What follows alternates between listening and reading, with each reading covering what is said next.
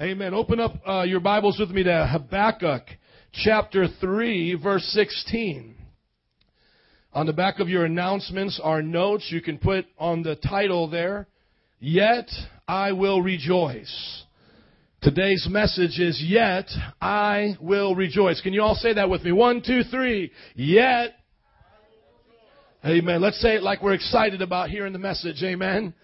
Just fake it till you make it if you have to this morning, okay? Just nudge somebody. Okay, 1, 2, 3. Yet. Amen. Thank you. Last week we talked about a heart for God crying out for mercy for the sins of our land. And we looked to the book of Habakkuk, and we learned that Habakkuk lived in the time of Israel when they were sinful, when they were living a wicked life. And God used Habakkuk to pray and cry out for mercy. And what we learned is that America needs mercy. America has to cry out for mercy. If we looked at just the rate of violence in our city, it's an indication that we need mercy. If we looked to the abortion rate in our country and all the millions of children that have died at the hands of murderers called doctors, we would need to cry for mercy. If we would look at just the violence that's among our teenagers, young people, the gangs, we would have to cry out for mercy. If we would look just at the broken families of our city, so many young people come to our youth group. They don't live with their mom and their dad. Their mom and dad had a divorce, or maybe they weren't even married, and they're living in a house of turmoil. We need to cry out for mercy. And I think what happens is our churches can be guilty of this as any other church. And what happens is we get so used to hearing the message that we don't respond to it. Meaning you think that if you come to the service and you just say, hey, I agree with it, then that's enough. But it's not enough. You know, let's just evaluate those of you who were here last week that heard the message about mercy. What did you do about it? How many of you don't have to raise your hands because I don't want this to be like, a show of who's really a true Christian or not. But let's just be honest. How many of you this week shared your faith with someone else? How many of you this week spent more than 15 minutes, a half hour, an hour praying for yourself? You actually prayed for other people. How many of you this week even fasted? Maybe you fasted a meal and said, you know what, I'm going to pray for the cause of sin in my city. How many of you this week provoked yourself on the inside and looked at yourself and said, what can I do to change? Is there anything in my life, oh God, that needs to change? If you didn't do that over this week, then all that was last week was just another message. And like I've said it so many times about other churches, and it can happen in this church, is you can have such a good time, and at the end of service, you're going to go over there and get a cup of coffee. You're going to be hanging out with your friends. Man, that was a great message. Oh, that was great. What did he talk about? I don't know, but it was great. Man, I felt it. Oh, boy, it was awesome. Hence the reason why we give you the opportunity to take notes. But listen to me. Last week's message has to be the cry of this church, just like the message before that. The message before that was, let's make this place a house of prayer for the nations. Well, what do you think the theme is? What do you think God is doing in this church right now? What He's doing is He's trying to get us off our own concerns and on the concerns of others. God wants us to be a church that cares about other people, a church that lays down our lives for the nations, lays down our lives for young people like Alex, people who want to change, families in this community that need Jesus. The Latino ministry went out this Saturday evangelizing, amen? Knocking on doors, sharing the faith. What are we going to do about it? Well, the question has to be answered by each one of us. Some of the things I just mentioned are what you can do about it. You can pray. Not just pray like, oh, Lord, change the world. No, but pray seriously. Begin to start praying for your friends. Pray for your family. Pray for your coworkers. Pray for this nation. Pray that people would get saved and live saved and God would have mercy. What you then can begin to do is begin to join one of our ministries and begin to go evangelizing. Because if you don't think this world needs Jesus, you haven't gone out evangelizing with us. And the moment our people go out evangelizing, you can see it as clear as day. Once you start knocking on people's homes and they reject the gospel, you can understand that you need to pray for them for God to have mercy. Because when they reject us, the Bible says they're really rejecting Him. But as I began to go home last week, and as I began to ask the Lord, what can I do about that message?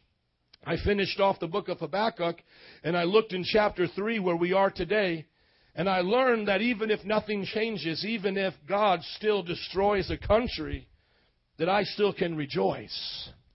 Now, see, this is going to be a little different than maybe the way you're hearing this message. I'm not going to teach you a message today that you can rejoice when everything is going well.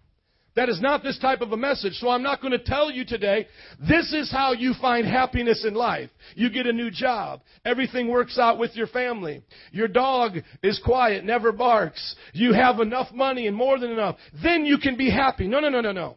I am following up last week's message from the same book, Habakkuk, and I'm going to show you that even living in a world where people want to live like the devil and go to hell, you and I still can rejoice. There's a secret that you have to know, that you can rejoice in the midst of turmoil. And once again, I'm not talking about you just sitting back, not doing anything, just rejoicing, laughing, as the world perishes around you. No, I'm saying that after you've prayed, after you've preached, after you've gone out and done everything you can, if people here still want to live for the devil, that doesn't mean you and I have to be depressed. We can still rejoice and be excited. And there's a secret in the word right here I'm going to share with you. If you're in Habakkuk 3:16, say I'm there. Amen. Look at verse 16. I heard and my heart pounded. My lips quivered at the sound. Decay crept into my bones and my legs trembled.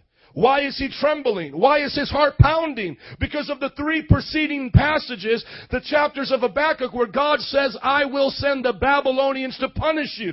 That is like God saying to America, I will send terrorists to destroy your land. Habakkuk says, my heart is pounding. My lips are quivering.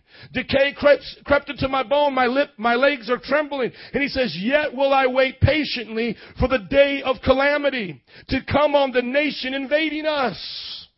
Come on, somebody read your Bible with me today and say amen. You have this brother saying right here, I know calamity is coming to my country. My legs are trembling. My lips are quivering. I'm shaking, but I'm just waiting for it because there's nothing I can do. Let me tell you something that I know that you and I can't change. Jesus Christ will come back one day. And if you haven't seen these passages in the book of Revelations, I'm going to show them to you now, what God will do to this earth one day. Turn with me to Revelations. I'm going to turn you to the 7 plagues right here of the Bible. You're saying, Pastor, the sermon title says, yet will I rejoice. You're starting to scare me now. You see, I have to show you, you're not rejoicing just in the fact you have a payday. Because let me tell you something. All your money, my money, our cars, our homes is all going away one day, friends. You can't rejoice in those things. You have to find something else to rejoice in. Look at Revelations, starting with the seals in chapter 6. Look what will happen one day. This is the Bible. This is the truth. Starting in verse 1, I watched as the Lamb opened the first of the 7 seals. What you're seeing right now is the Lamb of God. Who is the Lamb of God, people? Jesus. You're going to see Jesus open up seals on a scroll. This is symbolic. But when he opens these seals, judgment comes to the earth. I watched as the Lamb opened the first of the 7 seals.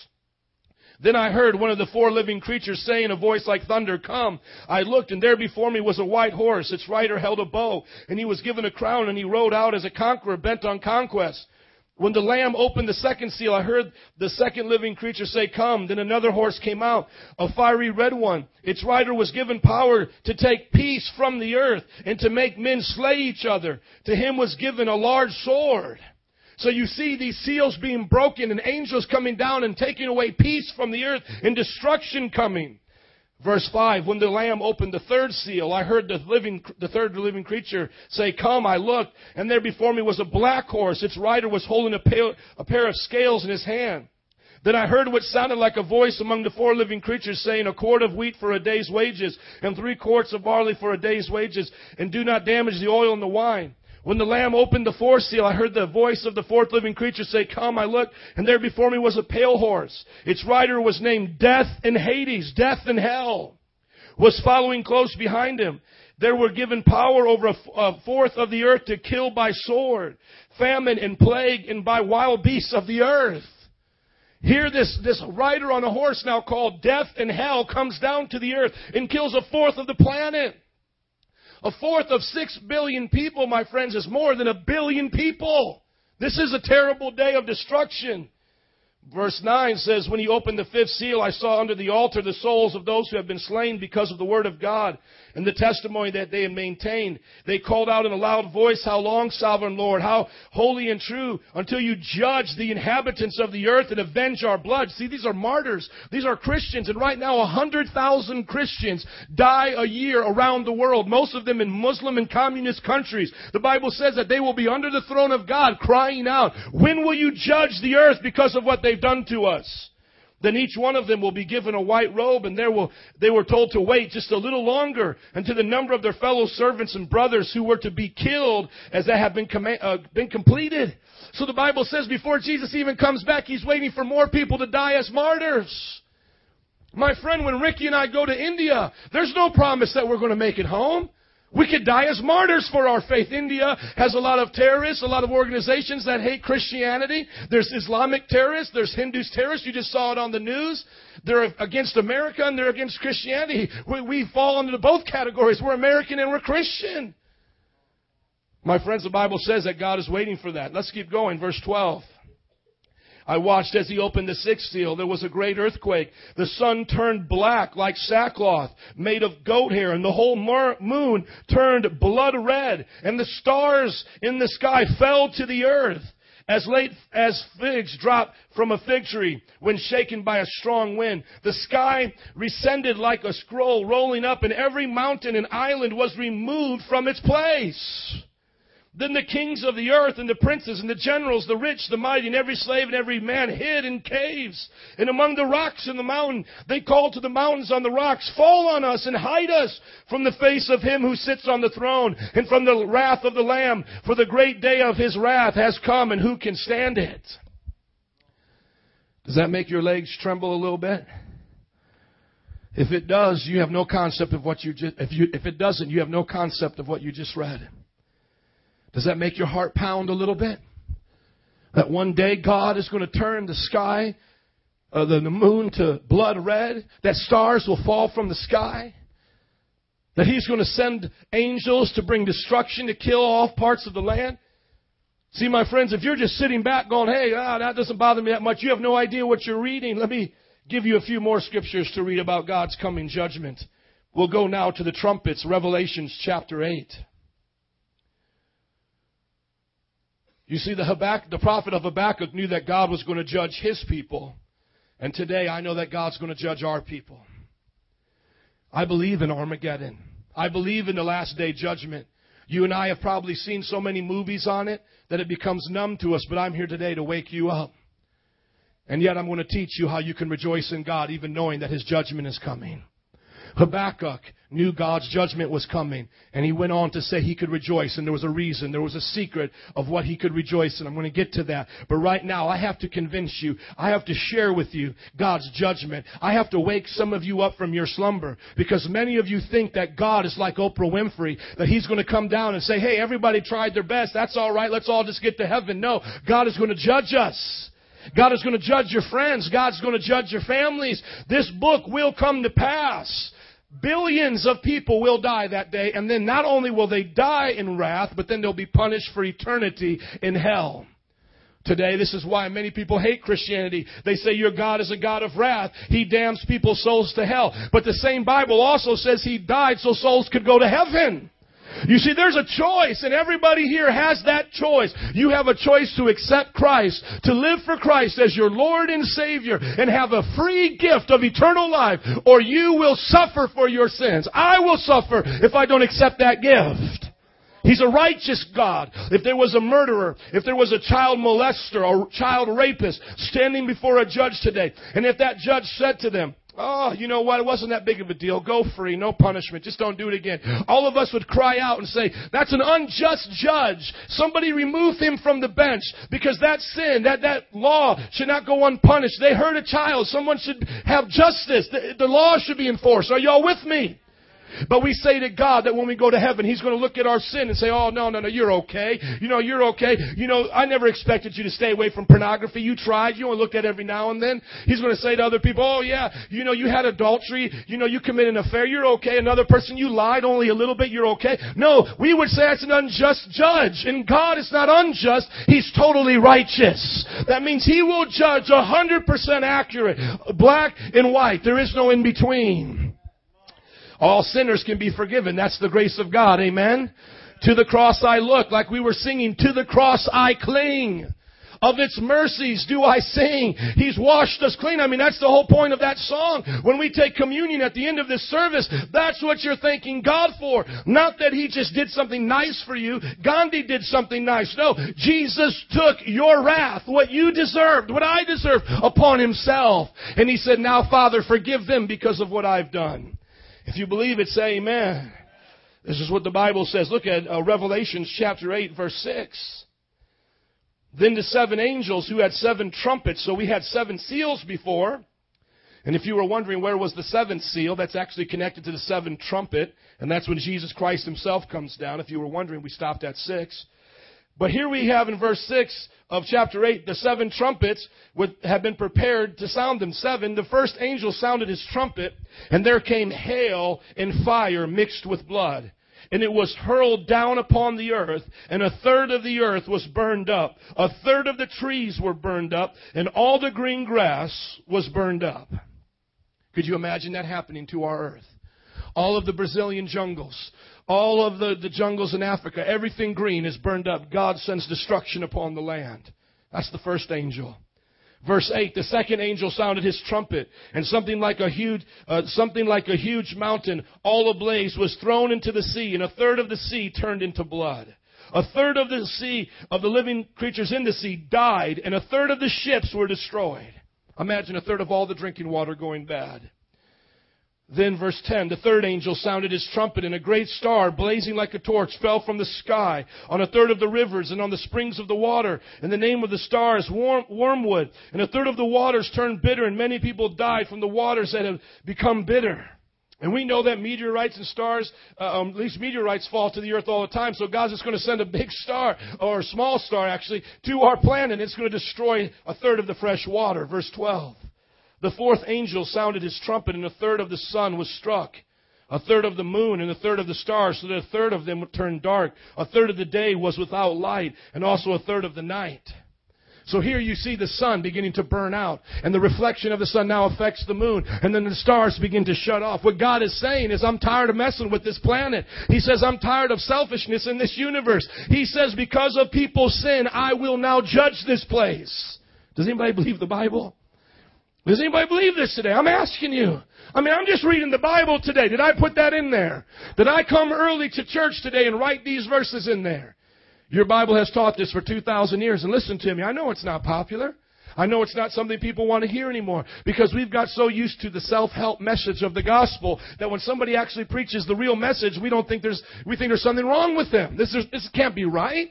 Why is the pastor talking about this? You know why I'm talking about this? It's the same reason Habakkuk talked about it when the Jewish people were going to be invaded by Babylon, because it's going to affect you. It's going to affect your family. And I want you, your family, in this world to be ready.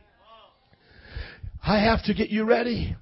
You know, it's like if we were going to walk outside today and I saw you about ready to get hit by a car, wouldn't it be my responsibility to pull you back and say, hey, don't walk in traffic? Don't parents do that with their children? Don't touch a hot stove. Don't walk in traffic. Look both ways. Well, I'm teaching you today, as the Bible's teaching me, that we ought to live holy for God, that we ought to be ready, because this place is going to get set on fire. This place is going to lose 1/3 of its waters. This place is going to lose its green and its vegetations. You can't live for this world. That's what the Bible's teaching us. Verse 12. Or rather, verse 13. As I watched, I heard an eagle that was flying in midair call out in a loud voice, woe, woe, woe to the inhabitants of the earth, because of the trumpet blast that are about to be sounded by the other 3 angels. Here you see this angel flying by going, hey, you think the first 4 trumpets were something? Woe unto you, because these 3 are worse than all of the 4. The fifth angel sounded his trumpet, and I saw a star had fallen from the sky to the earth. The star was given the key to the shaft of the abyss. When he opened the abyss, smoke arose from it like smoke from a giant furnace. The sun and sky was darkened by the smoke from the abyss. And out of the smoke, locusts came down upon the earth and were given power like that of scorpions of the earth. They were told not to harm the grass of the earth or any tree, but only those who did not have the seal of God on their foreheads. They were not given the power to kill them, but only to torture them for 5 months. So here this star comes down, opens up hell, and demons start torturing people. Oh, help us read the Bible today, Jesus. The Bible says that they're like locusts. It says during those times, verse 6 of chapter 9, during those days men will seek death, but will not find it. They will long to die, but death will elude them. The locusts looked like horse prepared for battle. On their heads were something like crowns of gold, and their faces resembled human faces. And he begins to describe them in the sting that they have. And let's go down to the sixth angel, verse 13. The sixth angel sounded his trumpet, and I heard a voice of one coming from the horns of the golden altar that is before God. And it said to the sixth angel who had the trumpet, release the 4 angels who are bound at the great river Euphrates, and loose them. And it says, and the 4 angels who had been kept ready for this very hour and day and month and year were released to kill 1/3 of mankind. And the number of the mounted troops were 200 million, and I heard their number. Now listen to verse 17. The horses and the riders I saw in my vision looked like this. Their breastplates were fiery red, dark blue, and yellow sulfur. The heads of the horses resembled the heads of irons, and out of their mouths came fire, smoke, and sulfur. 1/3 of mankind was killed by the 3 plagues of fire, smoke, and sulfur that came out of their mouths. The power of the horses was in their mouth and in their tails, for their tails were like snakes, having heads which they can inflict injury. And it says the rest of mankind that was not killed by these plagues still did not repent of their work. That they did not repent. They did not stop worshiping demons and the idols of gold, silver, bronze, stone, and wood, idols that cannot see or walk. Nor did they repent of their murders, their magic arts, their sexual immorality, or their thefts. And what's something right here is if, people say, well, it's all symbolic. We can't understand it. You know what? That may be true in some ways. Let me tell you something. This is symbolically crazy, all right? There's no way you can get out of the interpretation of this, that this is going to be crazy. This is going to be hell on earth. This is going to be punishment. You don't want to be there. Now, just to give you a little bit of an interpretation where a lot of us are thinking in the 21st century, is that what happens here is the armies of the earth who have tails like scorpion are shooting weapons. And if you realize this, it's like tanks and helicopters are shooting nuclear weapons at each other. And the world is trying to destroy Israel. And you say, you got all of that out of this? Yes. You just read it a little bit, take your time, I'll show you. But the bottom line is, it says that there was 200 million of them and Jesus wipes them out. In another place, the Bible says that the blood this is the day of Armageddon, that the blood is as high as a horse's head. It means the blood is this high. A horse's head is about here for 200 miles. That's how high the blood is when Jesus comes down. Why did I read you all this? Go back to Habakkuk. I want to know, does that bother you that that's what's going to happen to this earth? Jesus is going to judge this earth one day, people. This earth will be judged. Now, the Christians can have 2 hopes. One we're sure of, and the other one we as theologians aren't as sure of. And a lot of people are 100% sure of it, but I don't think we can. The first one is the rapture. And that means that before God judges the earth, that He takes away the Christians, and then that the wicked just suffer. But the problem with that is it does say that there's people that are Christians at that time. So the way the people who believe in the rapture, and we happen to do that as our church, it's one of our doctrines, believe that people get saved during the judgment, but not before the rapture. So the rapture comes, then the judgment starts to come, and then people start repenting of their sins. And that's where the book comes, Left Behind. So that's the first hope that you can have, but we're not sure of that hope because when you look at Matthew chapter 24, we're not sure that the rapture literally happens at that point. A lot of people actually believe that the rapture happens right just before Armageddon. But the Christians go through everything up until that time. So I don't want to just get you ready for a quick exit strategy. I also want to prepare you if you have to go through that. But the second hope that we have is that Jesus Christ will come back and spare us, and we will then live eternally with Him. He said that those things would not hurt us. We'll be on the earth. We could see it, but it wouldn't hurt us. That I can be sure of. If I do go through the tribulation, which the Bible calls it, God will protect us. But look at now Habakkuk, chapter 3, verse 16. I heard and my heart pounded. My lips quivered at the sound. Decay crept into my bones, and my legs trembled. Yet I will wait patiently for the day of calamity to come on the nation invading us. You see, one day God is going to judge us. And we have to wait patiently. Look with me to 2 Peter. Turn with me to 2 Peter, what the Bible talks about the day of the Lord coming.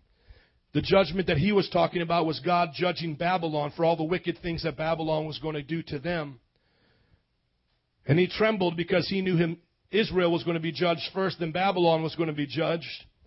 But look at 2 Peter chapter 3. 2 Peter chapter 3 verse 1. If you're there, say I'm there. This is Peter, the apostle, writing. Look what he says. Dear friends, this is now my second letter to you. I have written both of them as reminders to stimulate you to wholesome thinking. I want to recall the words spoken in the past by the holy prophets and commands given by our Lord and Savior through your apostle. Now remember, we just read one of the prophets, okay? This is what he wants to remind them of. Verse 3.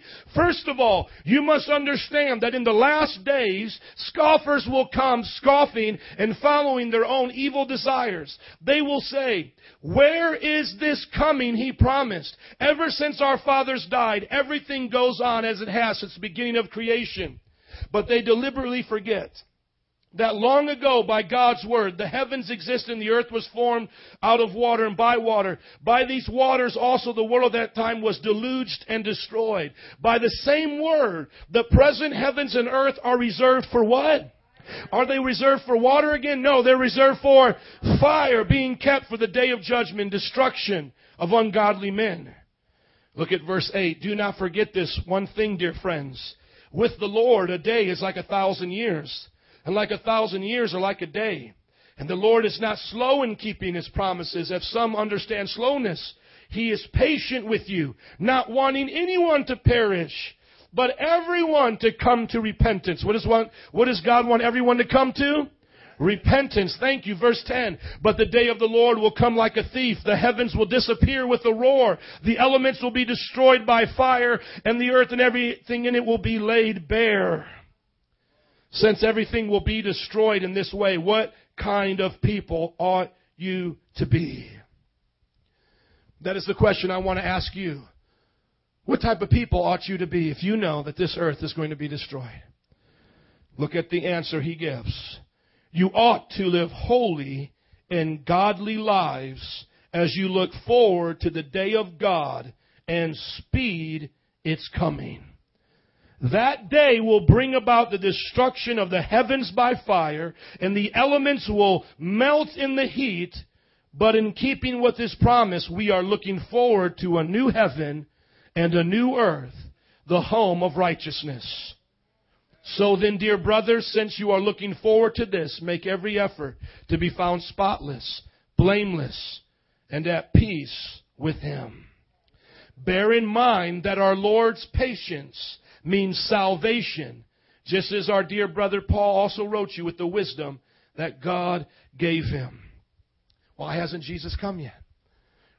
The Bible says in the last days, this was written almost 2,000 years ago by the Apostle Peter. He's looking to the same scriptures I'm looking to. The prophet Habakkuk lived about 500 years before Jesus. He's saying that people will come in these days, 2,000 years later, here we are, and they'll say, where's God? Ha ha ha ha ha. Come on, Christians. You said Jesus was coming back. Where is he? Nothing's changed. There were preachers that lived in the 1800s. They said he's coming back. He hasn't come back. There's no God. Y'all are crazy. What are you waiting for? Nothing's going to happen. We'll always be here. We'll keep evolving. Aliens will come. We'll go to their planets. Come on, this is what people talk like. But what does Peter say? He says, hey guys, don't forget this. With God, 1,000 years is just like one day. So in God's mind, only 2 days have passed. Hasn't been that long at all. And here all of human history thinks that God has forgotten about his word. All of human history wants you and I to doubt this. Oh, that's not going to happen. Oh, the book of Revelations, that's been there for 2,000 years. That's just a crazy book. That doesn't mean anything. Nostradamus said crazy things. That's not going to happen. Peter said, you better remember this. In those last days when people start talking to you, and we're in that last days. So he's reminding us. He's saying, hey, when they start telling you those things, you better remind them that about 6,000 years ago he judged this earth with a flood. And he'll do it again with fire. Today there's evidence of that flood. People call it the Ice Age. But you listen to Christian scientists, people who study the Bible with a Christian mentality. They will teach you that the Grand Canyon, that all the things that we see now from the continents being separated is all because a great flood hit this earth. They say it was when the ice melted. But we know it was when God broke open the waters and flooded this earth. They want to forget that. They want to forget the reason why there's not dinosaurs here anymore. Most of them were destroyed in the flood. We'll talk about that in another time if you want to learn about the woolly mammoth and why they'll find them right now with food still in their bellies as they're frozen, some of them, because God cursed this earth. He destroyed it. And as the Ice Age began to happen, it happened rapidly. Not just in one moment. I know this may be deep for some of you, but trust me, God flooded this earth. He separated the continents, if I can say the word, continents. Thank you. And he judged our planet already. And we see now the polar caps are a result of that. The dinosaurs being stuck in coal caves, whatever, in these down deep parts of the earth. And we see that the result of that did happen. We see the Grand Canyon that was just like dry dirt and sand washed away by the powerful waters that came from these powerful floods. The Bible says they forget about this. But they don't know that it happened. But we know. But the fire of God is coming this time. Now go back to Habakkuk one last time before we move on. Now it's the good part. Somebody say, I'm ready for the good part. I had to show you that because that's the judgment that's coming upon our earth. I wouldn't be a good pastor unless I told you so. Going back to Habakkuk, now the last verses of his book. Here's going to be the secret of what we can rejoice in, even though we know things will happen. Some of you are interested in prophecy. Let me give you another prophecy of the end times, which is so beautiful. Israel, the nation, was occupied by Babylon, which Habakkuk's actually talking about right here. They were occupied around 400 A.D., BC.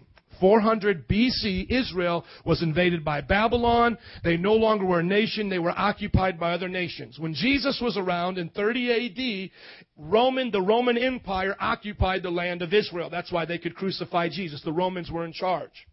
So if you look at from the time this prophecy is being given to Habakkuk around 600, it's about 100 years beforehand, about 600 BC, Habakkuk is getting the prophecy that Israel is going to be destroyed. Israel was destroyed a few decades later, and that was, like I said, around 500, 400 BC. Then all that time passes, then Jesus Christ comes, it's 30 AD. Then Jesus says these temples that were left over from the Jewish Empire, he says now these will be destroyed. That happened about 40 years after Jesus in 70 AD by the Emperor Tiberius. Okay, just follow with me here. But Jesus prophesied in Matthew chapter 24 that right before he came back, that Israel would become a nation again. Israel had not been a nation about 500 years before his time. Are you all with me?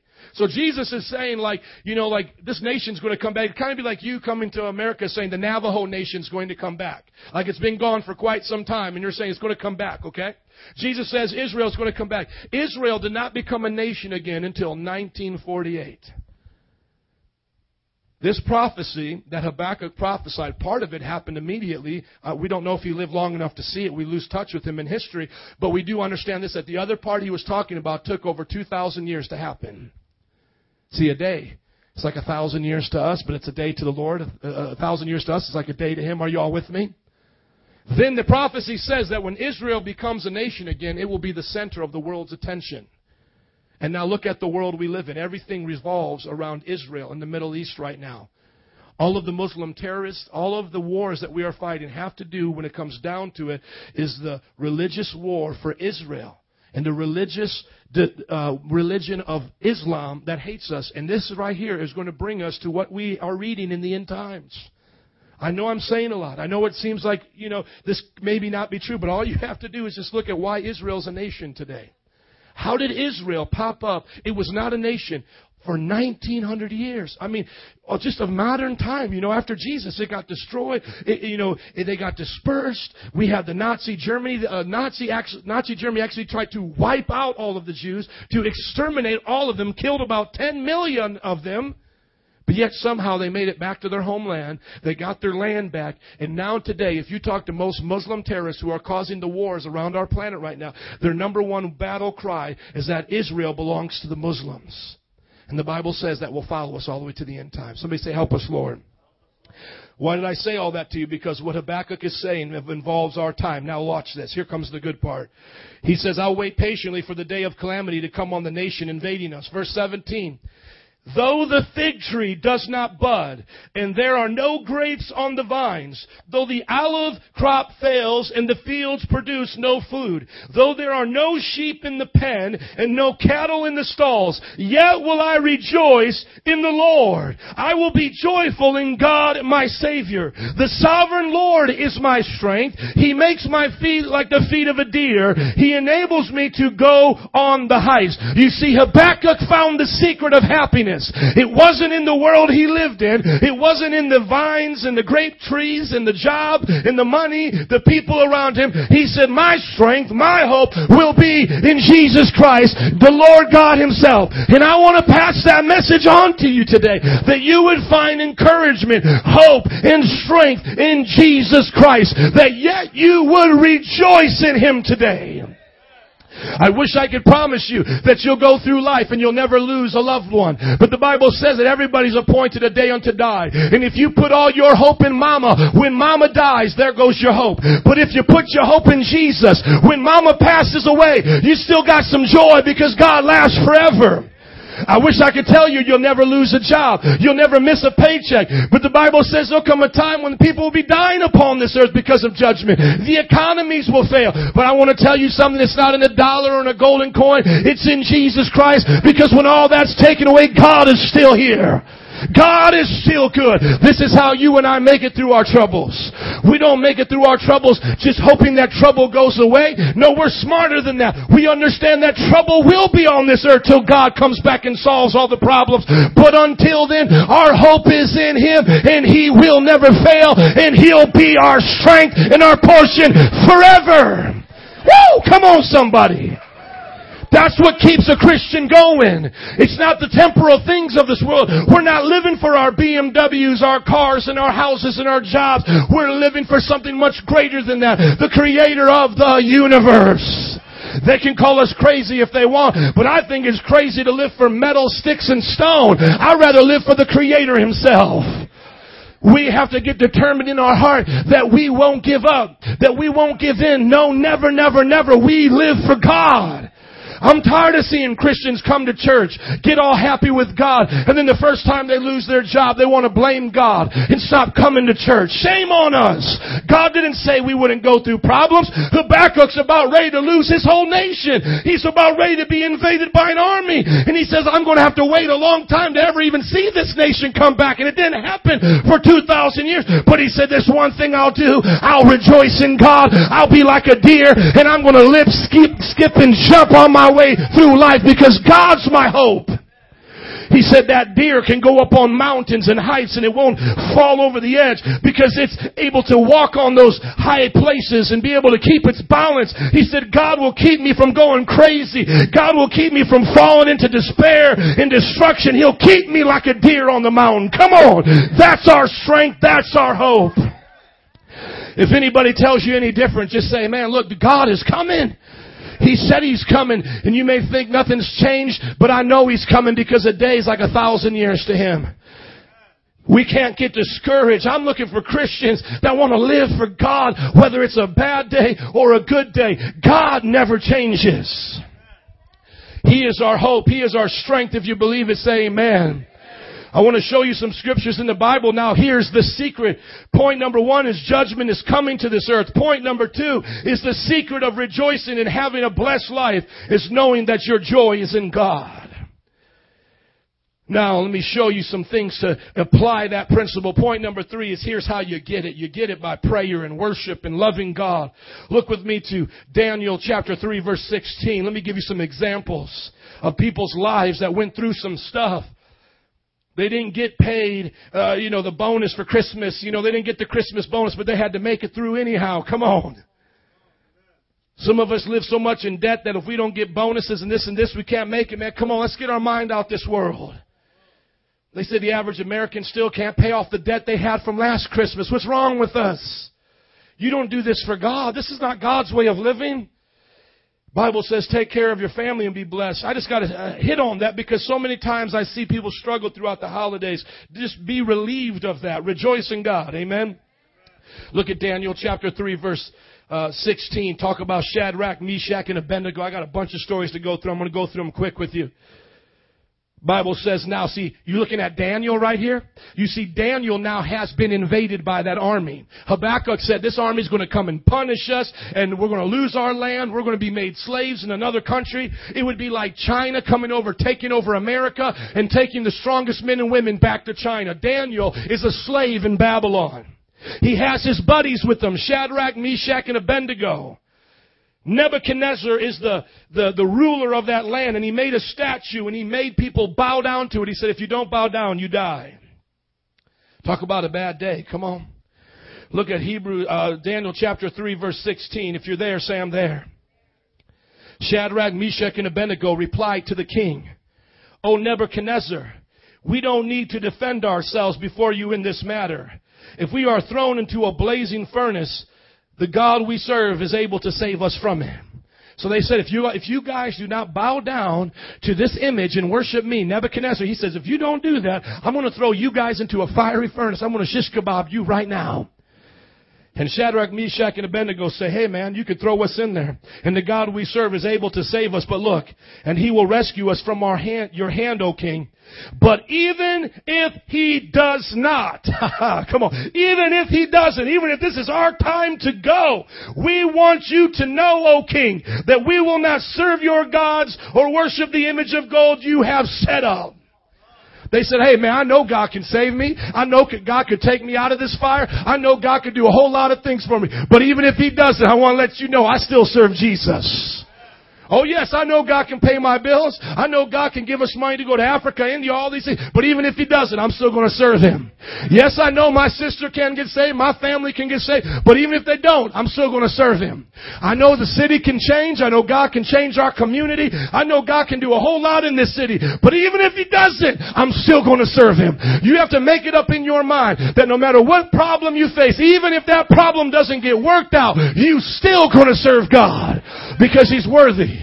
Because he's like nobody else. He's the creator of our universe. He sent his son Jesus to die for us. He promised us eternal life. He's worth it. Shadrach, Meshach, and Abednego were saved. Hallelujah. Because God still does miracles. I love it when God pays $5,000 in less than 12 hours. God is good. I'm glad when I hear testimonies in the house where people get healed. I'm glad I hear that family members get saved. Are you listening to me?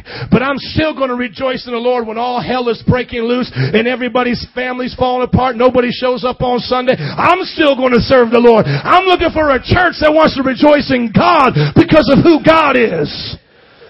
If you believe it, say amen. Look at Acts chapter 16 verse 22. I think I'm preaching now. If you like some preaching, say amen. If you really want it, say preach it. Come on, look at Acts chapter 16 verse 22. Paul and Silas had to pay a price for their Christian faith. Being a Christian won't always be easy. Being a Christian won't always come with prosperity. Being a Christian won't always result in you just having a better life. You know, so many times we want to come to Christianity just for a better life now. You know, I want to come to Jesus because what he'll do for me now. What if God did nothing for you now? What if your Christianity actually cost you your freedom? You went to jail. What if Christianity actually cost you your car? You had to take the bus. Is he worth it? Is God still good? What if you didn't have any more friends? You had to be by yourself. Is it still worth it? You see, because if God is real, he's worth it all. And we know that he is. Look at Paul and Silas. Because they were Christians, they lost their freedom. Look at chapter 16, verse 22. The crowd joined in the attack. These guys were preaching just like I'm preaching today, and they were arrested. Paul and Silas, these people joined in the attack, and the magistrates ordered them to be stripped and beaten. Here Paul's living in the time of the Roman Empire. These men are preaching. The guys say, arrest them. Now strip them and beat them in front of everybody. What would that be like my wife when I stripped right here in front of you? It would be scary for me, amen? You'd always, oh, pastor. I wouldn't want you to like looking at it anyway, all right? But imagine your pastor being stripped naked right here, being beaten in front of you. That happens around the world. It's happening in India right now. It's happening right now in Afghanistan. They're still persecuting there. Pakistan, persecuting Christians. Iran, persecuting Christians. In certain parts of Africa, right now in Ethiopia, persecuting Christians. Stripping them naked, cutting off their arms and their legs. So the men can't work, gouging out their eyes. This is not a fairy tale. Paul and Silas were ordered to be stripped and beaten. They were thrown into jail after they were severely flogged. Verse 24, upon receiving orders, he put them in the inner cell and fastened their feet in stocks. About midnight, Paul and Silas were praying and singing hymns to God. And the other prisoners were listening to them. Suddenly there was such a violent earthquake that the foundation of the prison was shaken. At once all the prison doors fell open and everybody's chains came loose. But even if those chains didn't come loose, because we know one day Paul got beheaded. We know one day that they all got killed. But that day there was a miracle. But even if it didn't happen that day, they still were going to praise Him. They were beaten, flogged, stripped naked, and put into an inner cell, fastened to the chair, couldn't even move. But they said, I'm going to sing to Jesus. Some people today couldn't even sing to Jesus because something's going on in your life. Is your life really that bad? If Paul and Silas could sing to the Lord after being stripped and beaten and naked, why can't you sing to God? You see, because Paul and Silas knew that their hope was in Jesus, rested in the Lord. I thank God because He's good. Amen. Look at the Psalms 73. Look at what David said. I'm just going to give you a few examples. What do we learn from the lesson of Shadrach, Meshach, and Abednego? Worship God no matter what. What do we learn from Paul and Silas? Keep praying and worship Him and praising Him no matter what. What are we going to learn now from David in Psalm 73? Is that you put your trust in Him. You trust Him. You just trust God. You know, you and I can't figure it out. God did give us a brain. I know He did. But He didn't give us a brain to figure out the whole world, okay? We're given our brain to take care of our family, put on our clothes in the morning. Y'all listening to me? Go to school, get an education. But we're not supposed to try to figure out the eternal plans of God. Sometimes you just got to trust Him. Oh, look at Psalms 73, verse 25. Look what David talked about in trusting God. He said, yet I'm always with you. You uphold me by your right hand. You guide me with your counsel. And afterwards you'll take me into glory. Verse 25. Who have I in heaven but you? And earth have I nothing to desire besides you. My heart and my flesh may fail, but God is the strength of my heart and my portion forever. God is our portion forever. Would you stand up with me, please? If He's your portion, would you say amen? Rachel, would you come forward? We're going to end today's service with communion in a time of prayer. Before we used to sing songs with bands in churches, many of you remember these times we used to sing hymns. Does anybody remember hymns? Have the hymn book? Well, there was this old hymn that was really popular. If you were into hymns, this was probably the number one hit of 1873. It was called, It Is Well With My Soul. It is well with my soul. Anybody ever heard that one? Probably not like that. You haven't, but you know you've heard the song before, right? Sorry for ruining it. This is the words of that song. It is well with my soul. When peace like a river attendeth my way, when sorrows like sea billows roll, whatever my lot, thou hast taught me to say, it is well with my soul. I'm going to read that last part again. Whatever is my lot, you have taught me to say, it is well with my soul. Second verse. Though Satan should buffet me, though trials should come, let this be my blessed assurance, that Christ has regarded me in my helpless estate and has shed his own blood for my soul. It is well with my soul. It is well with my soul. You know the man who wrote this? His name was Horatio Spafford. Horatio Spafford lived in 1873. He worked with D.L. Moody here in Chicago. When the Chicago fire came, 100,000 people were homeless. He was a rich businessman, a lawyer by trade, and he began to spend all of his money giving people homes to live in, providing shelters. They worked so hard, him and his wife and his 4 children, for 2 years that they went without sleep. They were tired and exhausted. D.L. Moody said, let's take a trip to London and get a rest. On his way to go to the boat where his wife and children were going to sail with him, he was called last minute to some business. And so he said to his wife and children, you go on ahead of me, I'll meet you in London. 2 ships collided, one with the ship that his wife and children were on. He got a telegram that said from his wife, I only survived. His 4 daughters died at sea. He never saw them again. When he got on his boat to meet up with his wife, he asked the ship's captain, where did the ship my family was on, where did it sink? Let me know. When they got to that place, the captain said, this is where that ship sank. He wrote this song. Whatever my lot, thou hast taught me to say, it is well with my soul. You see, this man knew how to praise God no matter what happened in his life. You see, God is looking for us to trust him today. No matter what destruction happens in this world, no matter what we're terrified of have happening to this world by Jesus himself, it doesn't matter. We can begin to trust God. It's going to be all right. That life is more than 70 years.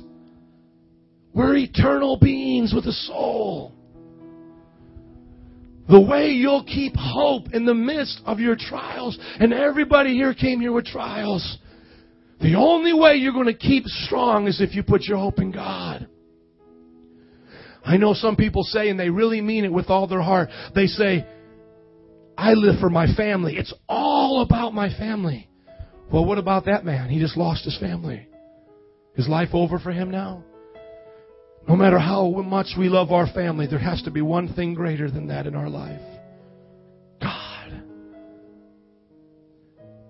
Can you today join with me in prayer? We're going to take communion, and this time as we take it, we're going to pray and say, God, I trust you.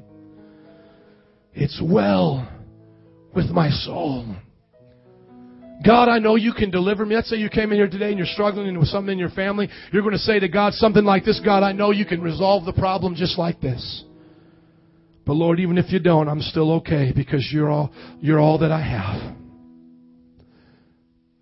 Some of you might be dealing with just the hardest situation. Sometimes we see people come in, they're dealing with the hurt of their past, being abused by their family, abandonment. Sometimes families are going through divorce and turmoil. The kids are not doing what's right. And, you know, as good pastors and people, we just want to pray for you and pray for you. And, you know, come on, God can do it.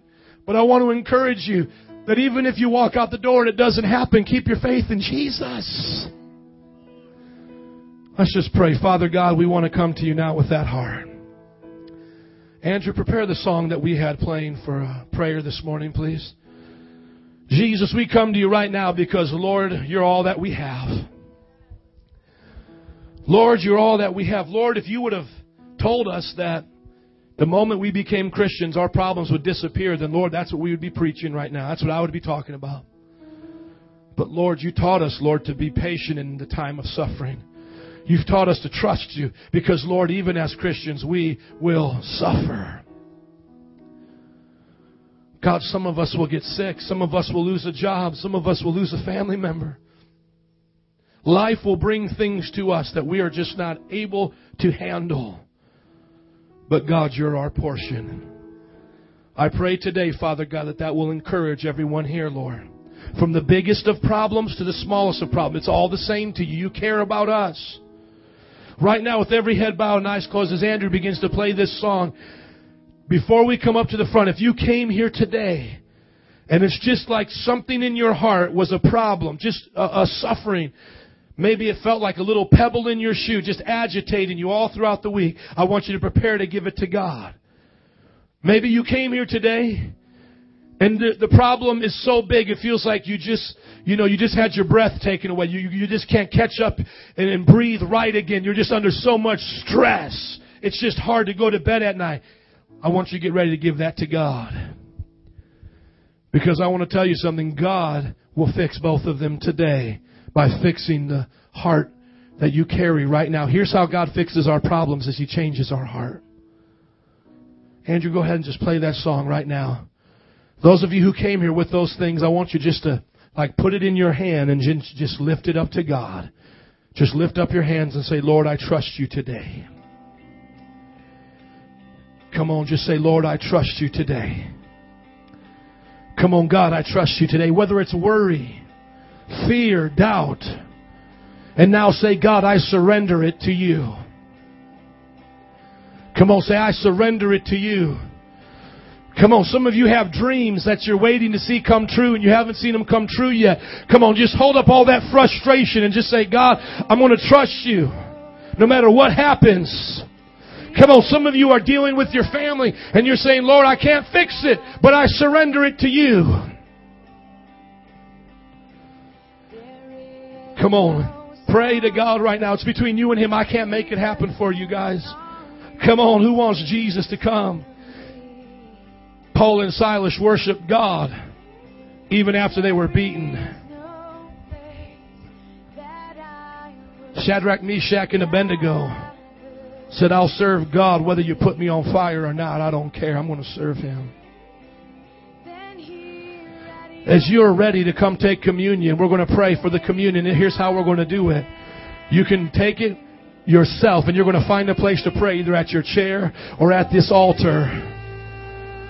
And as you take it today, you're saying, God, because of your blood, what you shed for me, today I'm going to trust you with these problems and I won't give up. Lord, be my portion. Be my joy. I rejoice in you. Thank you for loving me. That's what you got to say today. You've got to look to the cross as God's sign of love to you. That's His way of saying, I got your back. No matter how bad it gets, no matter what comes your way, the cross is God's way of saying, I got this. I'm taking care of this. It's going to work out. It may not come the way you want it, how you want it, but I got your back. Just put up the music right now as I begin to pray for the communion. Then we're going to come and take it. Families, take it together. Lift up needs together. Let God be in this place. Let troubles diminish as God's presence comes. Father God, as we remember the blood, let us always be thankful for what you did for us. As we remember the body that was broken, God, fill us with your strength. God, fill us with your power. Let your love fill every part of us. We trust you because of the cross. As we take it, we thank you and we trust you in Jesus' name. Everyone, just begin to make a line up here and come on. Let's take communion. Brother, put it up for us. And just find a place to pray. God is our answer. Not a church service, not a pastor, not a worship band. It's Jesus. I surrender. Jesus. Come on. As you come, just find a place to pray. Don't leave out of here until you surrender to God today. It's all about Jesus.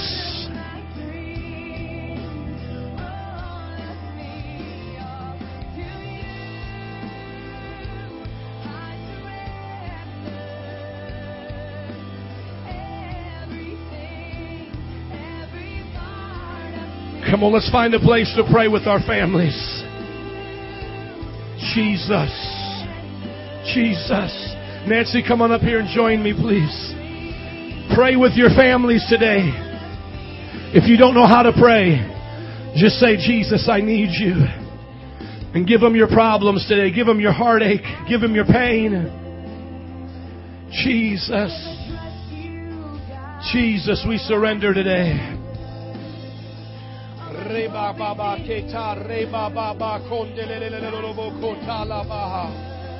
We surrender to you. Jesus.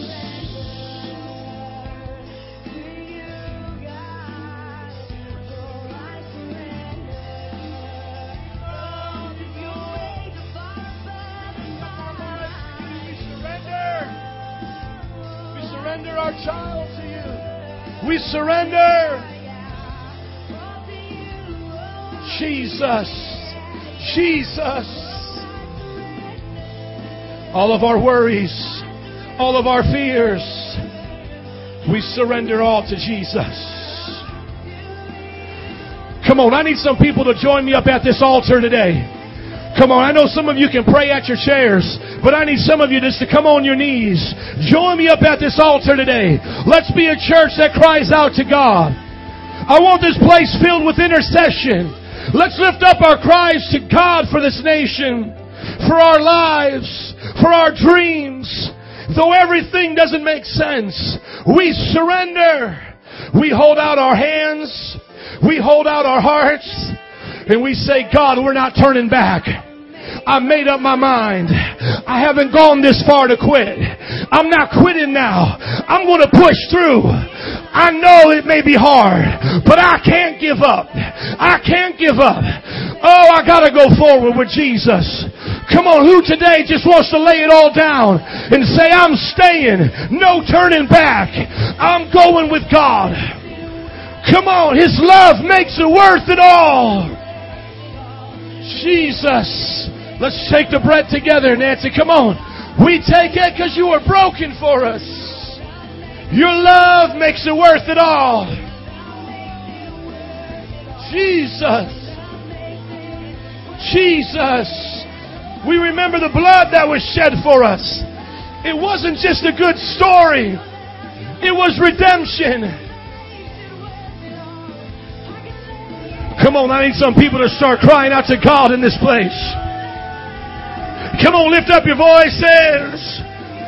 Your love makes it worth it all, Jesus. Oh, we break off discouragement today. We break off discouragement today. We break it off today. Come on, some of you got to say it's worth it. Come on, say it's worth it. Grab the family member hand and just say, God, it's worth it. We won't quit. Nancy, elders, just begin laying hands on people when you're done praying with your family. Just come on, just lay your hands on them and just say, don't give up. Don't give up. Come on, just turn it up a little bit louder, brother. Let's get excited today. Let's cry out to God today. Yet I will rejoice. The Lord is my hope. The Lord is my strength. Come on. You need to make up your mind. You're not turning back. Shando reba, kando reba. Not turning back, not turning back, not turning back. Come on, not turning back. Not turning back. We're going forward. Keep moving. Shando reba, ba, ba, ba, ba. Never turning back. Never turning back. Never giving up. Never giving up. We're not going to give up. Lord, keep us strong. Never giving up. His love makes it worth it all. Come on, Cynthia. Just let God know today. All the miles you drive, all that you go through with your family, all that you've been through, all the hurt, all the pain. His love is worth it all. Oh, Jesus. It's worth it. It's worth it. Come on, all that you've been through. Everything you faced. Come on, Augie, say it's worth it all. Never turning back. Never turning back. We're going forward. Come on, fill up this place with some intercession today. It's worth it all. What's going on with your family? What you faced? It's worth it all. Come on, let's just keep praying. Jesus. Everything I've been through, I rejoice in you. Come on, you may feel like you've been whipped. You may feel like you've been beaten. You may feel like you've been humiliated. You may feel like you're locked down all alone by yourself. But come on, somebody's got to praise Him. Come on, just start to praise Him where you are. Rejoice in the Lord. Put your hope in Jesus. Woo! He's with us. He's never left us. His love is amazing. Jesus. Jesus. Help us to fall in love with you again. Take us out of a comfortable place. We want a radical praise today. We want to love you more than we've ever loved you. Jesus. We give it all to you today.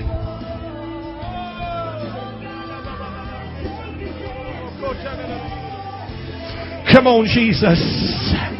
Woo! I can't stop thanking you. What you've done for us. What you've done for us. Oh, God. Come on, some of you just got to thank Him right now that He's never left you. Whether you feel it or not. Whether everything's working out together or not, doesn't matter. He says it will work out.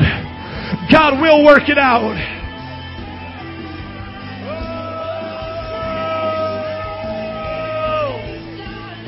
Come on, His love makes it worth it all.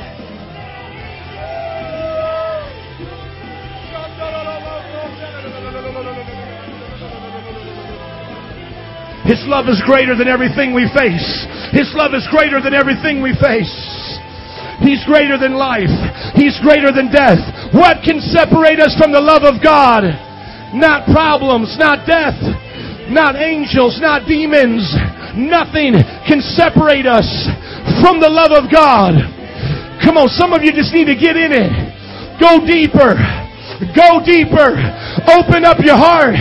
Just pour it out before God. Jesus, we cry out. We cry out as your children. Oh, we need you. We want you.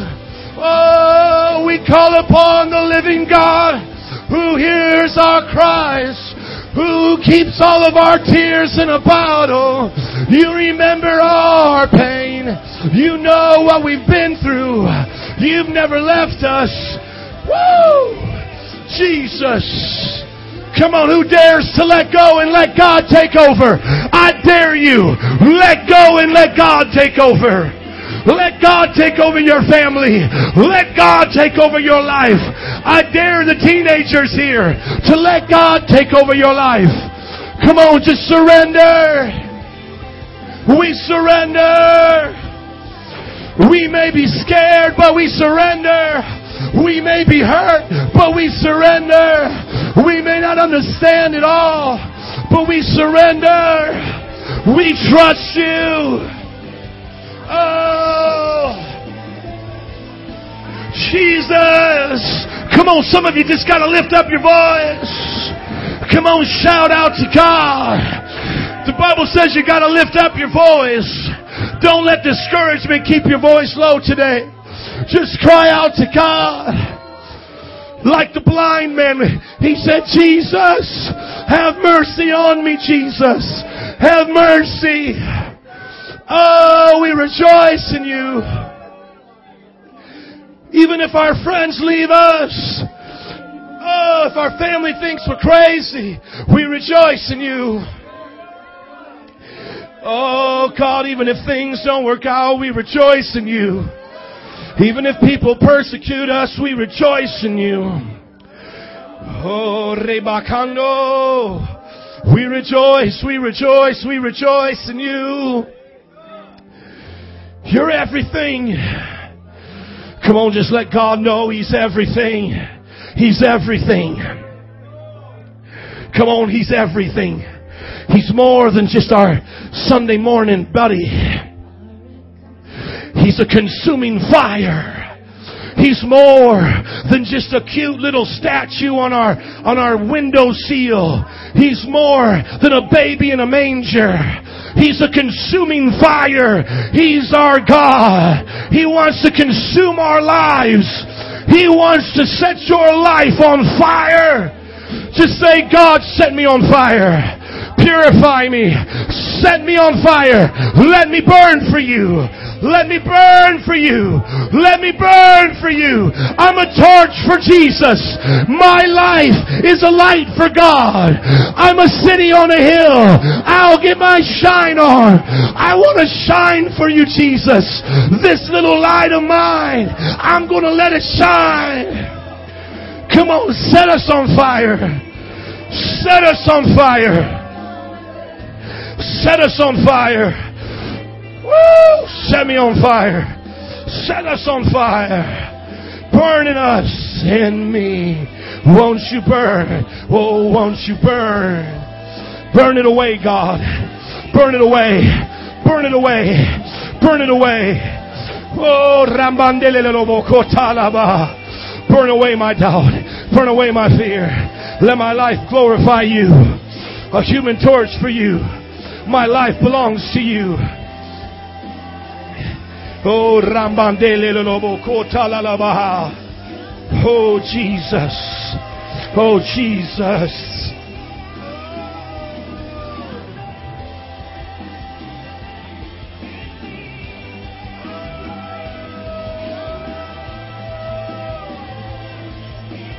Come on, just say, oh, burn, come burn in me, in me. Oh, come burn, Jesus.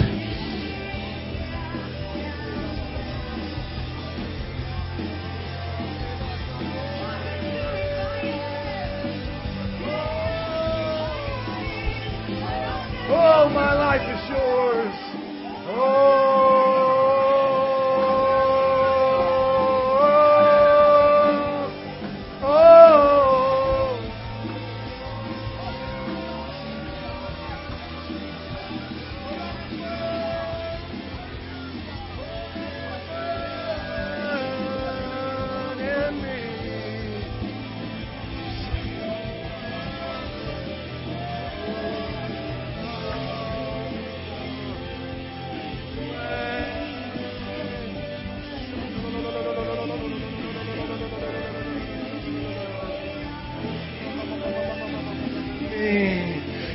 Come burn in me. Come burn in me. Come on, though our life fades away, though everything we see goes away, the fire of God lasts forever. His consuming fire will last forever. And in me, come on, sing it. Come burn in me. Jesus, God, come burn in us. Everything we see will go away one day. I won't be married forever, but I'll be married again, this time as a bride to Jesus, and I'll never leave Him. He'll always be with me. You won't always have your children, but you can be a child of God forever. Woo! You won't always have your job. You won't always have your money. But if you do the work of the Lord, you'll have treasures in heaven. You'll have treasures that never go away. If we look back just over the last few hundred years, we don't even remember who used to live in Chicago. How can we say these things are important? People lived in Chicago in the 1800s, like that guy I was talking about. We don't even know him. His life is here and gone. If I said, tell me the most richest man of the 1800s, you wouldn't even know. If I said, name 10 people who lived on this block in the 1800s, you wouldn't even know their names. My friend, your life is like a vapor. It's here and gone before you even know it. It's like a breath of smoke. The Bible says your life is like grass. It fades away when the sun comes out, never to be seen again. My friends, only what we do for God counts for eternity. Only what we do counts for eternity. This world wants you to think about the glitter. This world wants you to think about Disney World and entertainment. It wants to fill your mind with the trappings of this world, but it all goes away. It all fades away. It's only Jesus that lasts. That's the secret. I'm glad that you came today because Habakkuk taught us the secret. The secret is we will rejoice in God. Though nothing works out, though our crops fail, though money goes away, we will rejoice in God. He will be there forever. Some people think we're fools because we hope in an afterlife. Some people say this is the only life you get. Do all that you can with this life. This is the only life you get. They think we're fools because we believe in a heaven.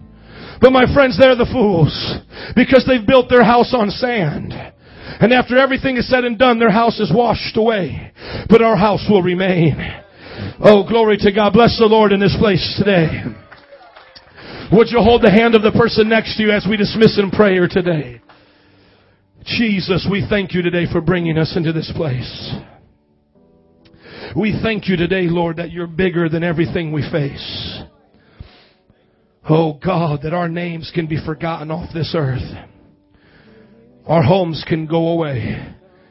Even our families. I've said this many times before. I'm going to say it as I'm praying right now. A lot of people say, I live for my family. And then we ask them, who was your great-great-grandfather? They say, I don't know. And we tell them, you'll be forgotten too. Your children, then we'll tell you the grandchildren, by the time the third and fourth generation, they'll forget about old great-great-great-great-granddad. But Jesus, Lord, though our family fails us, though the money fails us, though our careers fail us, though religion fails us, you never fail us. I pray every single one of us come out of this lesson today, out of this service, knowing that you never fail. And that we will yet rejoice in you.